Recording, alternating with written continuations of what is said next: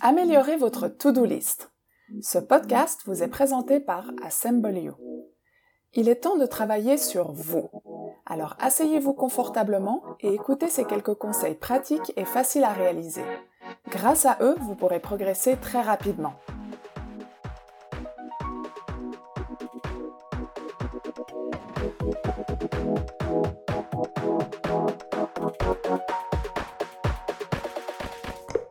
Aujourd'hui, nous allons voir comment améliorer votre to-do list. Une to-do list est une liste de tâches quotidiennes à réaliser.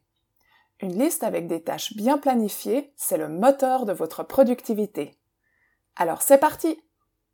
Si vous avez l'habitude d'écrire vos listes de tâches sur des bouts de papier ou de les accomplir de manière désordonnée, arrêtez tout de suite. Une to-do list bien organisée implique que les tâches ayant le plus d'impact soient effectuées en premier.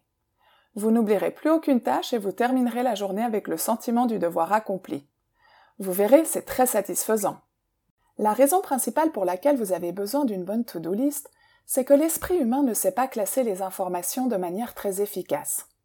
Des recherches sur la courbe de l'oubli montrent que nous oublions 50% de ce que nous venons d'apprendre après 1 heure seulement, 70% dans les 24 heures suivantes et 90% après 1 semaine. Nous avons 1 million de choses auxquelles nous devons penser, des tas d'émotions à traiter en même temps, alors la dernière chose dont nous voulons nous rappeler, c'est d'envoyer un énième email à Juliette de la comptabilité pour que cette fameuse facture soit enfin payée dans la semaine qui vient. Une to-do list bien gérée est beaucoup plus efficace et libère de l'espace dans votre esprit pour qu'il se consacre à des tâches à plus grande valeur ajoutée. Mais avant de parler de votre to-do list et de la façon de la perfectionner, prenons un peu de recul et examinons ce qu'est vraiment une tâche. Mais à quoi ressemble donc une tâche ? Il existe un test très simple que vous pouvez faire sur n'importe quelle tâche. Si vous ne savez pas par où commencer, ou si vous n'avez toujours pas progressé sur une tâche après 1 heure de travail, alors cela signifie que ce n'est pas réellement une tâche. Il s'agit plutôt d'un objectif à atteindre ou d'un résultat à obtenir, et vous devez justement créer des tâches qui vous aideront à atteindre ce résultat. Analysons un peu la situation. Lorsque vous êtes confronté à un travail important à réaliser, qui concrètement est un objectif final à atteindre, votre premier réflexe doit être de créer des tâches à effectuer pour l'atteindre.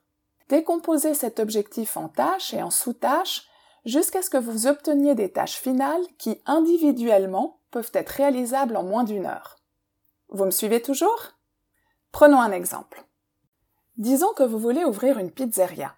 C'est un objectif conséquent que vous devez décomposer en plusieurs niveaux de tâches. Disons par exemple que vous êtes nouveau dans le monde de la pizza. Votre première tâche consistera alors à effectuer des recherches dans ce domaine. Est-ce que c'est un travail réalisable en 1 heure ? Peut-être bien, mais au fait, par où commencer ? Vous voyez, ce n'est pas encore assez concret. Descendons donc d'un niveau. Un bon point de départ serait de rencontrer des propriétaires de pizzerias existantes ou de suivre des cours sur le sujet. Est-ce que maintenant ce sont bien des tâches ? Pas vraiment. Elles ne sont pas assez spécifiques. Descendons en conséquence encore d'un niveau pour obtenir quelque chose de plus spécifique. Votre première tâche pourrait être de trouver et de contacter 5 propriétaires de pizzerias dans la région et de leur demander un entretien de 30 minutes. Votre tâche suivante pourrait être de rechercher des livres et des cours sur la création de pizzeria. Disons, trouver 3 livres ainsi qu'un cours à suivre. Toutes ces tâches sont très spécifiques. Vous pouvez facilement les réaliser, chacune en 1 heure, vous aidant ainsi à passer à la tâche suivante, laquelle devient de plus en plus évidente au fur et à mesure que vous travaillez sur ces premières tâches. Ensuite, associez une échéance à ces tâches. Tout cela devient très facile si vous utilisez un outil de to-do list comme Microsoft To Do ou Todoist. Évitez le piège qui consiste à avoir des éléments sur votre liste sans aucun délai à tenir. Ces tâches ne seront tout simplement pas faites. Si vous remettez sans cesse des tâches à plus tard, demandez-vous pourquoi. La tâche en question est-elle en réalité un objectif ? Devriez-vous descendre de quelques niveaux pour créer des sous-tâches réalisables ? Une autre explication pourrait être que la tâche en question n'est pas facile à réaliser, comme beaucoup de choses le sont. Dans ce cas, ne visez pas la perfection, Agissez tout simplement. Mieux vaut faire les choses plutôt que de vouloir les faire parfaitement. En dernier lieu, demandez-vous si vous avez tout ce dont vous avez besoin pour accomplir vos tâches. Par exemple, dans le cas où vous devez effectuer une analyse, mais que vous ayez besoin des données d'un collègue pour effectuer cette tâche, il est évident que vous ne pourrez pas effectuer cette analyse tant que vous n'avez pas reçu les données de votre collègue. N'inscrivez donc pas de tâches à effectuer durant la journée, car vous ne pouvez pas l'accomplir pour des raisons techniques. Par exemple, votre collègue Benoît vous a promis des données indispensables à votre analyse. Votre première tâche sera donc de contacter Benoît afin de les obtenir, et non pas de faire l'analyse.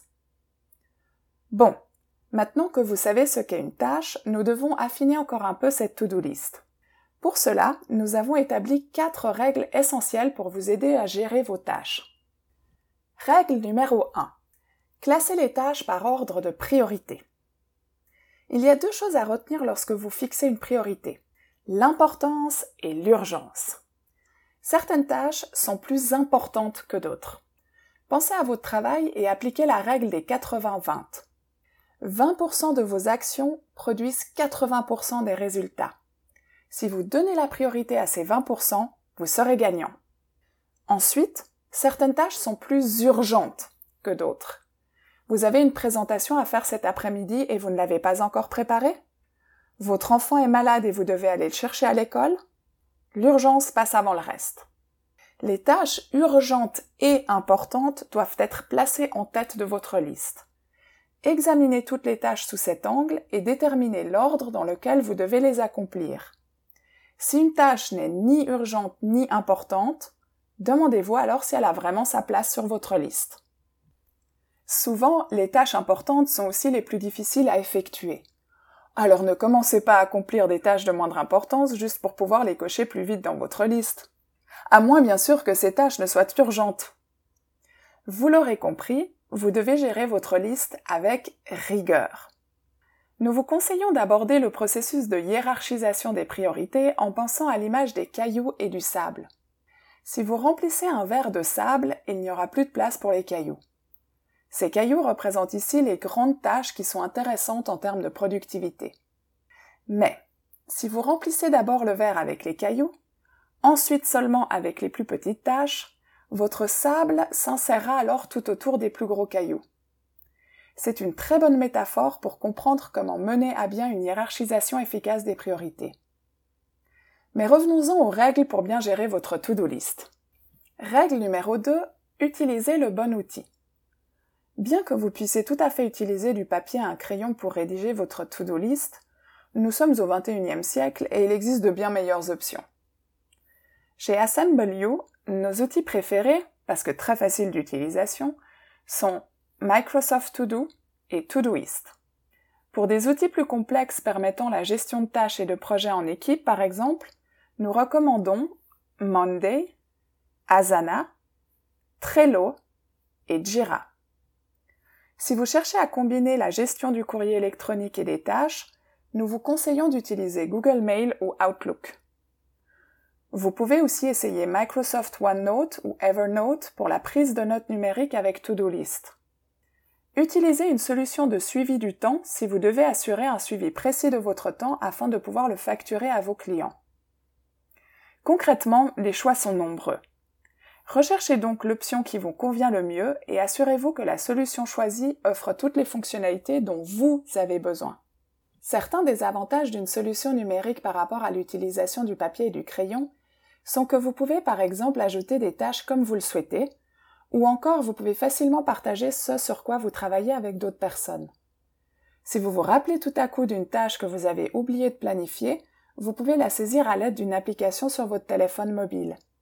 De nos jours, il est plus probable que vous ayez votre téléphone mobile à portée de main plutôt que votre liste papier et un crayon. Il est par ailleurs beaucoup plus facile de fixer des échéances et des rappels à partir d'un outil numérique. La plupart de ces outils proposent en effet des fonctionnalités de notification. Il est également plus simple de séparer et de suivre vos tâches. Ce qui nous amène à la règle suivante. Règle numéro 3. Séparez vos tâches. Lorsque vous travaillez sur plusieurs projets, gardez vos tâches bien séparées. Si vous êtes un spécialiste du marketing digital, il se peut que vous ayez besoin d'une liste pour les éléments liés aux médias sociaux, d'une seconde liste pour les emails et encore d'une troisième liste pour les affiliés. Le fait de gérer différentes listes vous permet de suivre des flux de travail ou des projets séparément. Utilisez ces principes pour vous aider à définir et gérer vos priorités en appliquant la règle de l'urgence et de l'importance. Enfin, la dernière règle. Règle numéro 4. Planifiez à l'avance. Ne commencez pas votre journée avec une liste vide. À la fin de chaque journée, passez en revue la liste des tâches des jours suivants et fixez vos priorités. Mieux encore, regardez votre liste le dimanche soir et fixez vos priorités pour toute la semaine.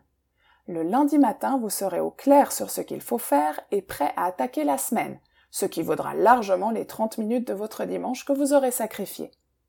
Si vous trouvez que vous avez trop de tâches et pas assez de temps pour les accomplir dans la journée, vous devriez peut-être examiner comment votre temps est utilisé. Est-il bien utilisé pour effectuer un travail productif qui apporte de la valeur et qui vous aide à atteindre vos objectifs? Si vous sentez que vous commencez à perdre le contrôle de votre to-do list, vous pouvez appliquer à vos tâches l'approche exécuter, planifier, déléguer, abandonner. Exécuter. Effectuez la tâche maintenant ou classez-la par ordre de priorité dans votre liste. Planifiez. Fixez de manière réaliste le moment précis avec sa date et son heure où vous pourrez vous y atteler et respectez-le. Déléguer. Formez quelqu'un d'autre à faire cette tâche. Abandonner. Retirez-la de votre liste. En résumé. 1. Classez d'abord vos tâches par ordre de priorité en fonction de leur urgence, de leur importance et de leur impact. Soyez rigoureux quant à la sélection des tâches que vous devez faire en premier. 2. Ensuite, utilisez le bon outil pour gérer votre liste de tâches. 3. Séparez les tâches et les projets pour vous permettre d'y voir plus clair. 4. Planifiez votre temps à l'avance. 5. Utilisez l'approche exécuter, planifier, déléguer, abandonner. Allez-y, maintenant vous pouvez ajouter « Améliorer ma to-do list » à votre liste de tâches.